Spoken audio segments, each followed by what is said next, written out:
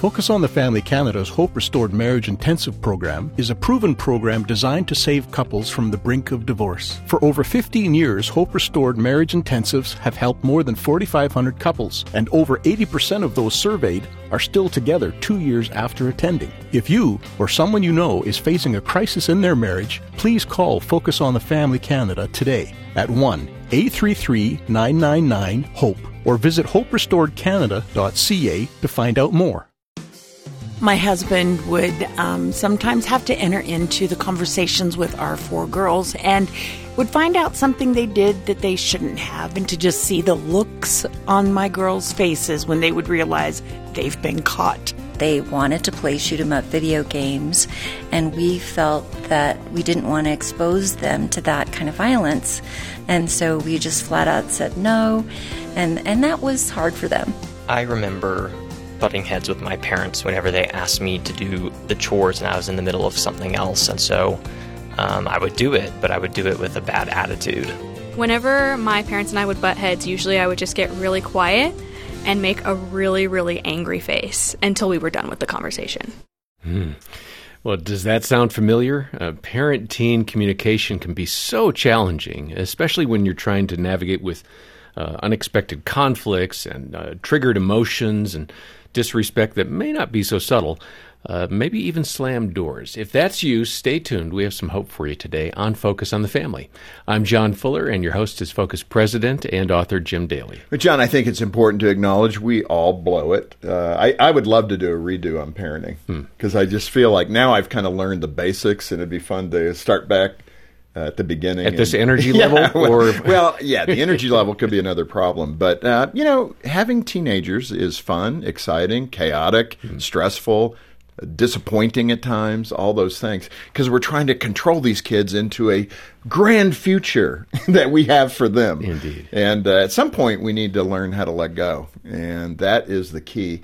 And I'm so grateful for our guest today because he has made it his passion to help parents do a better job in maintaining a wonderful relationship with your teenager and future adult child, but also equipping you to manage the rough spots of raising that teenager and things we can do. So I'm anxious to get into the content. Well, Dr. Ken Wilgus joins us. He has been here a number of times. He's a psychologist, author, speaker. He has a podcast that he hosts. He specializes in adolescent behavior and has written really a landmark book. It's called Feeding the Mouth That Bites You. Great title. It is a great title. The subtitle is A Complete Guide to Parenting Adolescents and Launching Them into the World. Stop by focusonthefamily.ca to get your copy or give us a call. Ken, it's great to have you back. It's great to be here. Thanks. So much fun. I mean, you sit with stressed out parents every day. Every day. Counseling them. Yeah. I mean, that takes a bit of patience on your end because you probably have seen so many parents and their teens that how do you find something unique? Because the stories probably begin to blend and look the same. And it ends up with a lot more compassion than it used to. Parents will come to my office, especially if they've read the book, as if they're going to a vice principal, there's a lot of things we are not doing right. And I feel more compassion for the pressure that parents have. Let me ask you, and then we'll get into the book content, but that idea of formula, because it pops up, and a lot of parenting experts have maybe unintentionally projected, if you do A plus B, you get C. Yes. And my experience is it just doesn't necessarily work out that way. What I like to say is these are things that you can do for possibilities. If you do these things, there's a greater possibility your child will. Or to know that you've been the most effective you can be. But there's no it's not formula. All up to you. That's very true. And I think Christian parents particularly, because we lock into that. Yes. If-then statements. If I do these things correctly, then I get the perfect child. Yes. And I feel like as a psychologist, I feel a little guilty because it feels like my field has kind of put into that myth a lot, that there's this formula. But so when you talk about meeting with parents, I feel more compassion that, calm down, you're probably doing better than you think. And let's maximize that, but don't, make your results based on whether your kids turned out. And I think one of the core things right now is sometimes for parents it's just relax.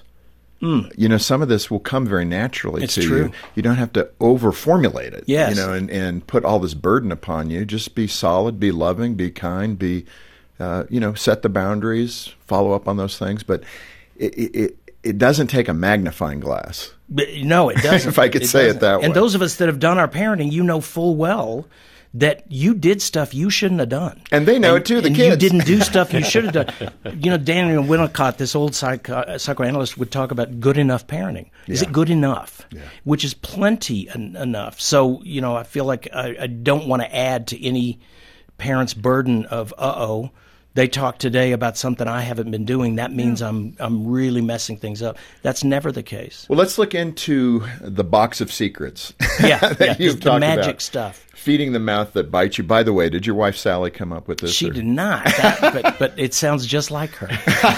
It's a clever title because so many parents feel like that. Look at what I'm doing for this teenager, and this is the thanks I get. That's how parents always react. They're like, oh, that is so it. So the title fits it. In the book, and really you're concentrating on parent-teen communication, and in the book you go to great lengths talking about this concept of planned emancipation for your teenager. And, we engaged you, Gene and I, because we were struggling with Trent, and Trent knows, so I'm not letting something out of the bag. He was just a strong-willed kid. Trent was doing fine. And he was on record. We're good. It was Mom and Dad that were struggling. Poor guy. But in that context, describe what planned emancipation is, and then how do you apply it? Well, it's just recognizing that what we think of as teenagers is brand new stuff about 110 years ago, and your teenager, 13 and up, has always been known as young adults. If you're old enough to have your own baby, then you're not really a baby.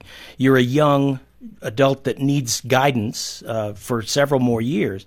But planned emancipation is getting ahead of the curve, finishing with keeping your eye on the finish line, really, and then orderly retreat out of your teenager's life. Rather than them yanking control from you, you actually announce early on, these are the things that we are not going to be controlling. You answer to yourself and God about. Yeah, and we're going to get into all of that, so don't think we're skipping by. We'll come back and get very specific examples.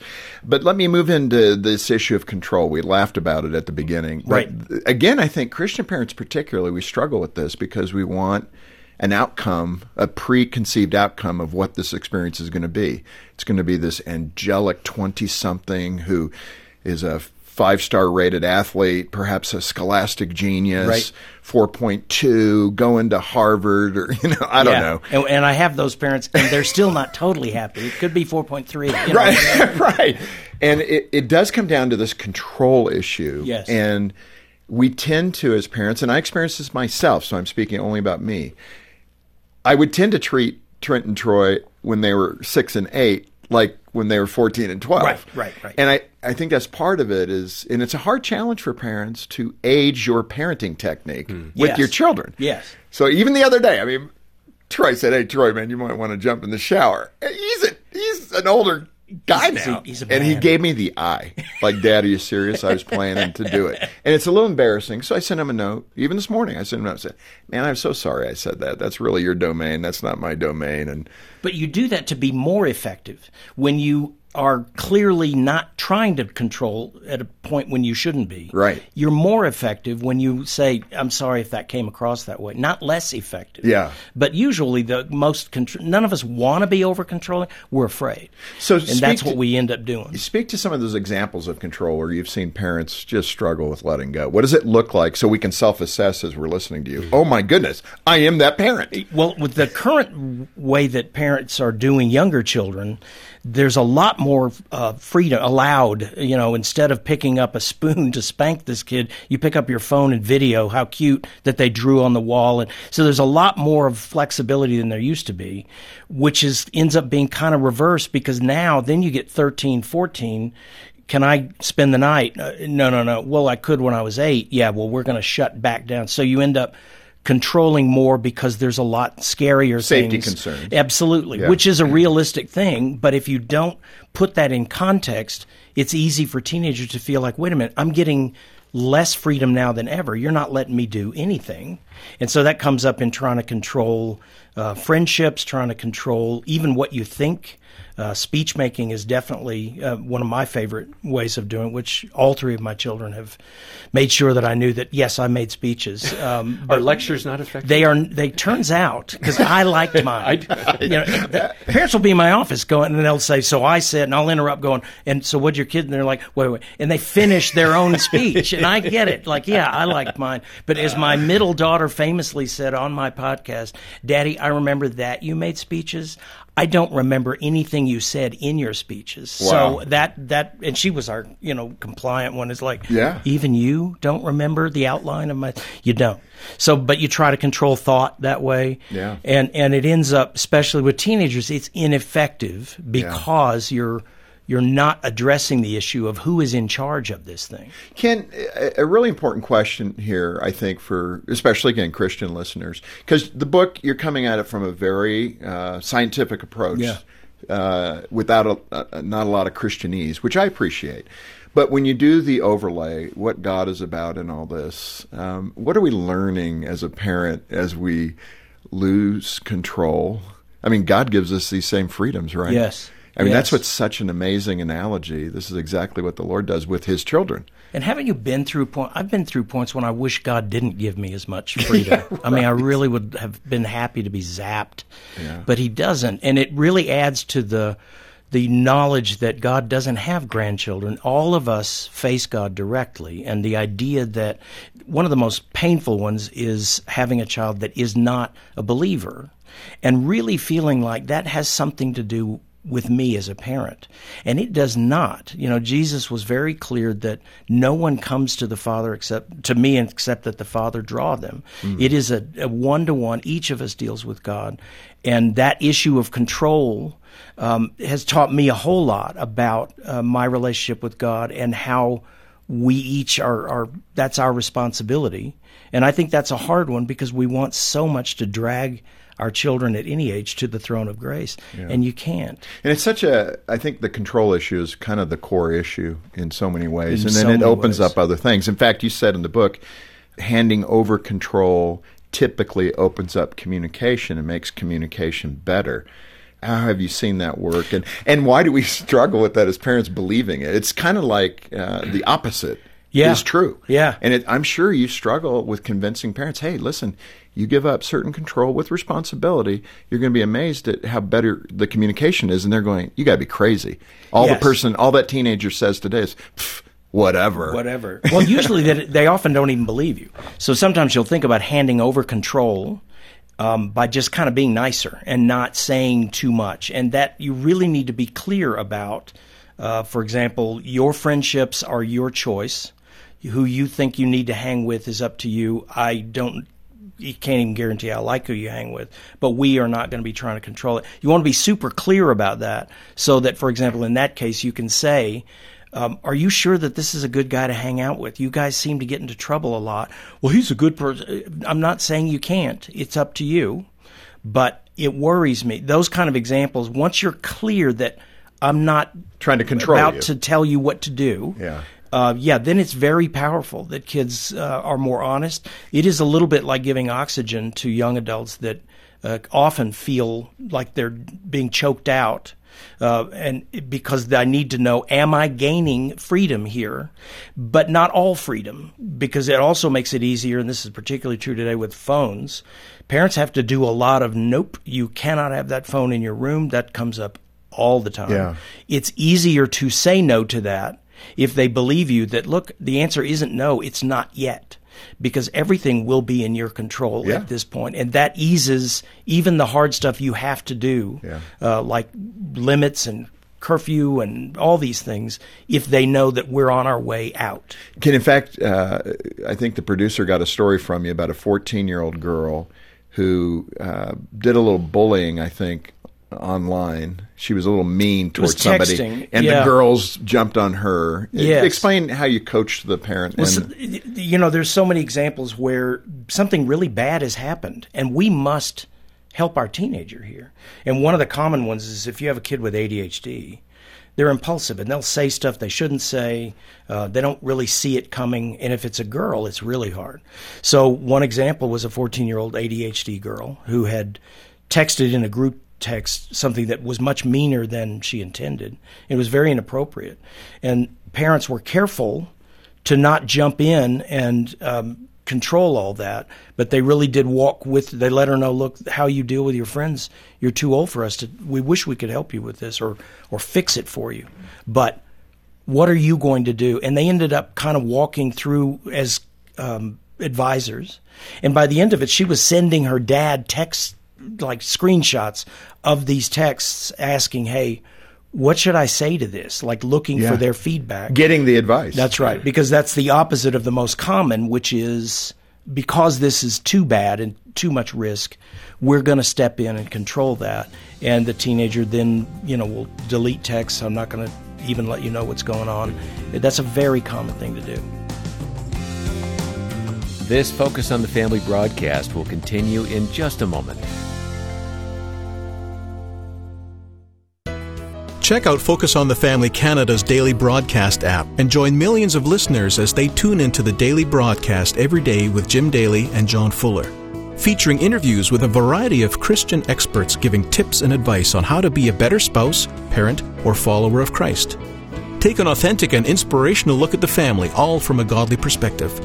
Get the free app today at focusonthefamily.ca/mobile or visit your Apple, Google, or Windows App Store. Focus on the Family Canada is celebrating 40 years of ministry in Canada. Since the beginning, we focused on helping Canadians nurture, protect, and invest in their families so they can thrive. We were separated for a year and a half. At that point, lawyers were involved. We were done. We were ready to sign papers and just kind of walk away. And then I just saw, multiple times, I saw the ads for the Focus on the Family marriage intensive. And I would throw it in the garbage and I would see it, but it was always there in the back of my head. And I was like, well, what if there's something there that they can teach us that will help us? I said, okay, let's try this. Over 4 decades of ministry, we've received more than 70,000 counseling calls, prayed for 1 million people, and welcomed over 2,000 individuals and couples to our retreat centers. None of this would be possible without your support. Thank you. Join us in celebrating. Visit focusonthefamily.ca/40. Thanks for listening to Focus on the Family. Let's resume now with the balance of today's programming. Ken, let me come back to the dialogue between a teen and a parent, kind of day-to-day stuff. Yeah. But so often at that time, they seem highly distracted. I mean, especially if they're looking at their phone or they're coming back from practice or whatever they're doing. And you're saying, even without the inquisitory tone, how'd your day go? Fine. It's good. Oh, yeah. And you get all these maybe one-word answers or the whatever, or, that kind of thing. What kind of tools do you equip parents to go, okay, let's get a little deeper. How do we create a little more back and forth together? If you can. How do I do all I can do? And I think your first step is to do a brief assessment. Like, what's the problem here? Communication problems are not always the same. The most common is, like we said, control. That's where we get this almost just prejudice, the assumption that that's the way they all are. Good morning. No, it's not. If they feel over-controlled, that's common. But sometimes when you're really looking for more feedback, like on a deeper level, like, well, how did you feel about them all, still snapping after you left? And that you may have a kid whose emotional maturity isn't that great. There may be a big kid, he's playing football, but if he's talking to his friends in still grunts and, and whatever, it's not like there's some technique that you're doing wrong that's keeping them from saying, well, Mom, I do feel sometimes deeply, disturbed. It's just that's how he is. So that's not necessarily a big communication problem. It depends on what you're expecting from them. Yeah. That's a common one. And sometimes one of the things that I learned was more open-ended questions where they had to fill in blanks. Sometimes they're not good at that. Yeah. And you almost do better to give them a multiple choice question. Right. So are you looking forward to it? Are you a little medium about it, or are you really just A, go B, or C? And that's but that's kind of where they are, and it depends on what that issue is. Another big issue is privacy, and this is especially in the teen years. This is such a fine balance for a parent because you have the protection mode. You're trying to loosen control, yet you know they could be making bad decisions. So, you're trying to figure out, 2 drops of privacy and 1 drop of boundary, and you're going, yeah. So speak to the privacy issue in terms of how much emancipation for privacy do you give them without knocking on the door? Like, what's going on in there? I think a lot of that is, I would think of it less about a balance of stuff, because that's talked about a lot. I think it's more about territories of stuff. Being realistic. For example, when it comes to communication, it is not a gracious thing to remind your teenager and yourself that I cannot make you talk to me about things that are important if you don't want to. That's not a technique. That's just true. What's different, though, is teenagers need to know, do you know that? Does my parent know that you can't make me? And the other one, getting to privacy, a lot of times it's also important to be careful about trust. If your teenager does share something with you that's pretty deep, they need to know that that's not going to be announced at the next family reunion or just talked about or thrown on the prayer request line.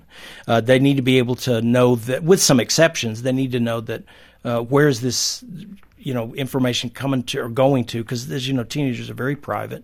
And so being clear about that. But a lot of it is more being clear about what areas you are in fact still able to control and what areas you're not, and making sure your teenager knows that you know that. I can't make you talk to me. Much of the time what parents are trying to do when they're lecturing is just giving advice. And advice giving is better done by announcing it first. Hey, this is up to you, and you probably don't agree with me, and then you throw in that middle part, and then you end up with, but listen, if you don't want to do that, if you think that's silly, that's up to you. That makes it clear that what I'm telling you is not something I'm trying to control, and it makes it a lot easier for teenagers to hear you. One of the things I struggle with, and especially even if you go to marriage counseling and even parenting help, the beautiful way of setting up a feeling that you're having, or a concern that you have. And when you're in that training mode, when you're hearing experts talk about it, it sounds so, that makes sense. Honey, I've been observing lately that we've got a little friction. And it sounds so good. For me, it pops out like, Gene, why do you keep doing that? We never did that stuff well. That's exactly right. But when you're talking to experts, it sounds so good to your teen. Hon, you don't have to listen to this advice, but let me, if I may, can I share a little wisdom with you? And would you be willing to at least listen to it? That sounds so great. It never comes out that way. Especially if you're scared, it's not going to come out that way. So how do we train ourselves as parents to take that deep breath, say those great setup lines that hopefully we believe, and then deliver that tidbit that we think they'll benefit from? I think it starts with, do you believe it? I really do. It's not a small thing. I'm not kidding. No time around the planet ever thought of a 14, 15, 16-year-old as a child. Yeah. And so, again, it's not a technique. It's a reality of recognizing that this is a young, impoverished, not very experienced adult. And you, mostly if you have friendships, you're not going to say to your friend, listen, there's a few things I think you need to hear here. I mean, you'd start with, especially men, men start with apologetic, like, Jim, it's none of my business, dude, but, you know what I mean? Like, that's how we do it. So I think a lot of it is if you recognize the reality that you are talking to a young adult, it can be less technique-y, because we're the same as you. We didn't follow formulas very well. Yeah. You just spoke right up. Let me hit a couple more, and if we can, we'll come back tomorrow and pick the conversation up, because there's so much great content. This is, honestly, I feel like your approach, this book, helped us in our parenting probably more than anything else. So I'm a big enthusiast for this, and I just want more parents to be equipped in this way. And it really turned our relationship around with Trent. It was just beautiful to watch it happen. And it was quick. I mean, once we let go, Trent turned right toward us, and it was great. You urge parents and teens to learn how to disagree. That's interesting, given politics and campus issues and everything going on. For a parent to say, "I'm okay with you disagreeing with me," feels odd. It can feel even uncaring. Like, I think what you're saying is wrong. It's ungodly. I'm not going to say that's okay. Well, again, that gets back to recognizing the reality that you cannot control your teenager's thinking.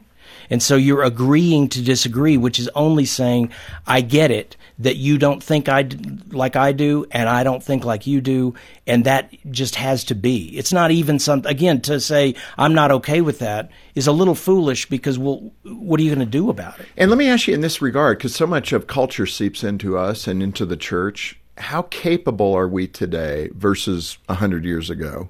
Not that you have data from 100 years ago. Almost. But that idea of being comfortable with disagreement. It's like today we kind of have to line up politically, culturally, and then we're friends, or then we're, good Christians. Yeah.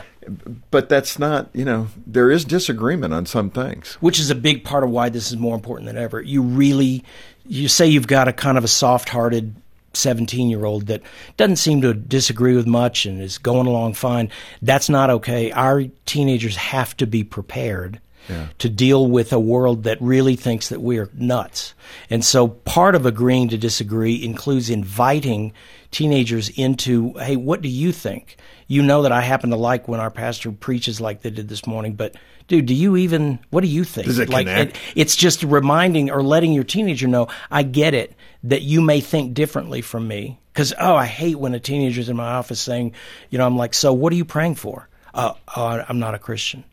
Oh, well, you're the leader of your church's worship team. I thought that meant, don't tell my parents because they'll be real upset. Well, that's the most ineffective kind of parenting, that you want to know what your teenager disagrees with. Yeah. And I'll bet you $10 what they disagree with is what they think is non-accepting of other people. And you have to be able to really say, hey, I get it that you may not agree with us, and that I wish you did, but I can't change that. And then the challenge for us as parents is to give the Lord and the Holy Spirit time to work. And trust Him. we want the add water, and wow, they're going to Bible study. That's right.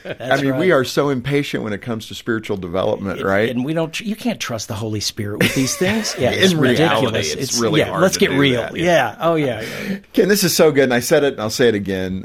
Great material, fantastic ideas. And you're equipping parents to really do the job of emancipating their teenagers and not holding on to childhood into their 20s and 30s, which is a big mistake. So let them have authority in those teen years, which you describe so well in the book, Feeding the Mouth That Bites You. Let them also have the responsibility for that authority, and we'll get more into that next time. So thanks for being with us. Enjoyed it. And for our listeners, I want to recommend you order a copy directly from Focus on the Family Canada, because when you do, all those proceeds go right back into ministry, helping families across Canada. Yeah, we appreciate your generosity, which allows us to reach around the world and offer help like this to parents and to families. Donate generously as you can when you call 800, the letter A and the word family, or stop by focusonthefamily.ca, learn how to donate and support the ministry, and learn more about getting a copy of this book from Dr. Wilgus. Another great resource we have that we'd like to tell you about is our Age and Stage e-newsletter. Every week we can provide you with trusted parenting advice tailored to your child's age. If you'd like to stay in the know about what's happening in today's culture and how it impacts your child, these weekly newsletters will really give you the answers you're seeking. Sign up for this free Age and Stage newsletter at focusonthefamily.ca. On behalf of Jim Daly and the entire team, thanks for joining us today for Focus on the Family. I'm John Fuller, inviting you back as we once again continue the conversation with Dr. Ken Wilgus and help you and your family thrive in Christ.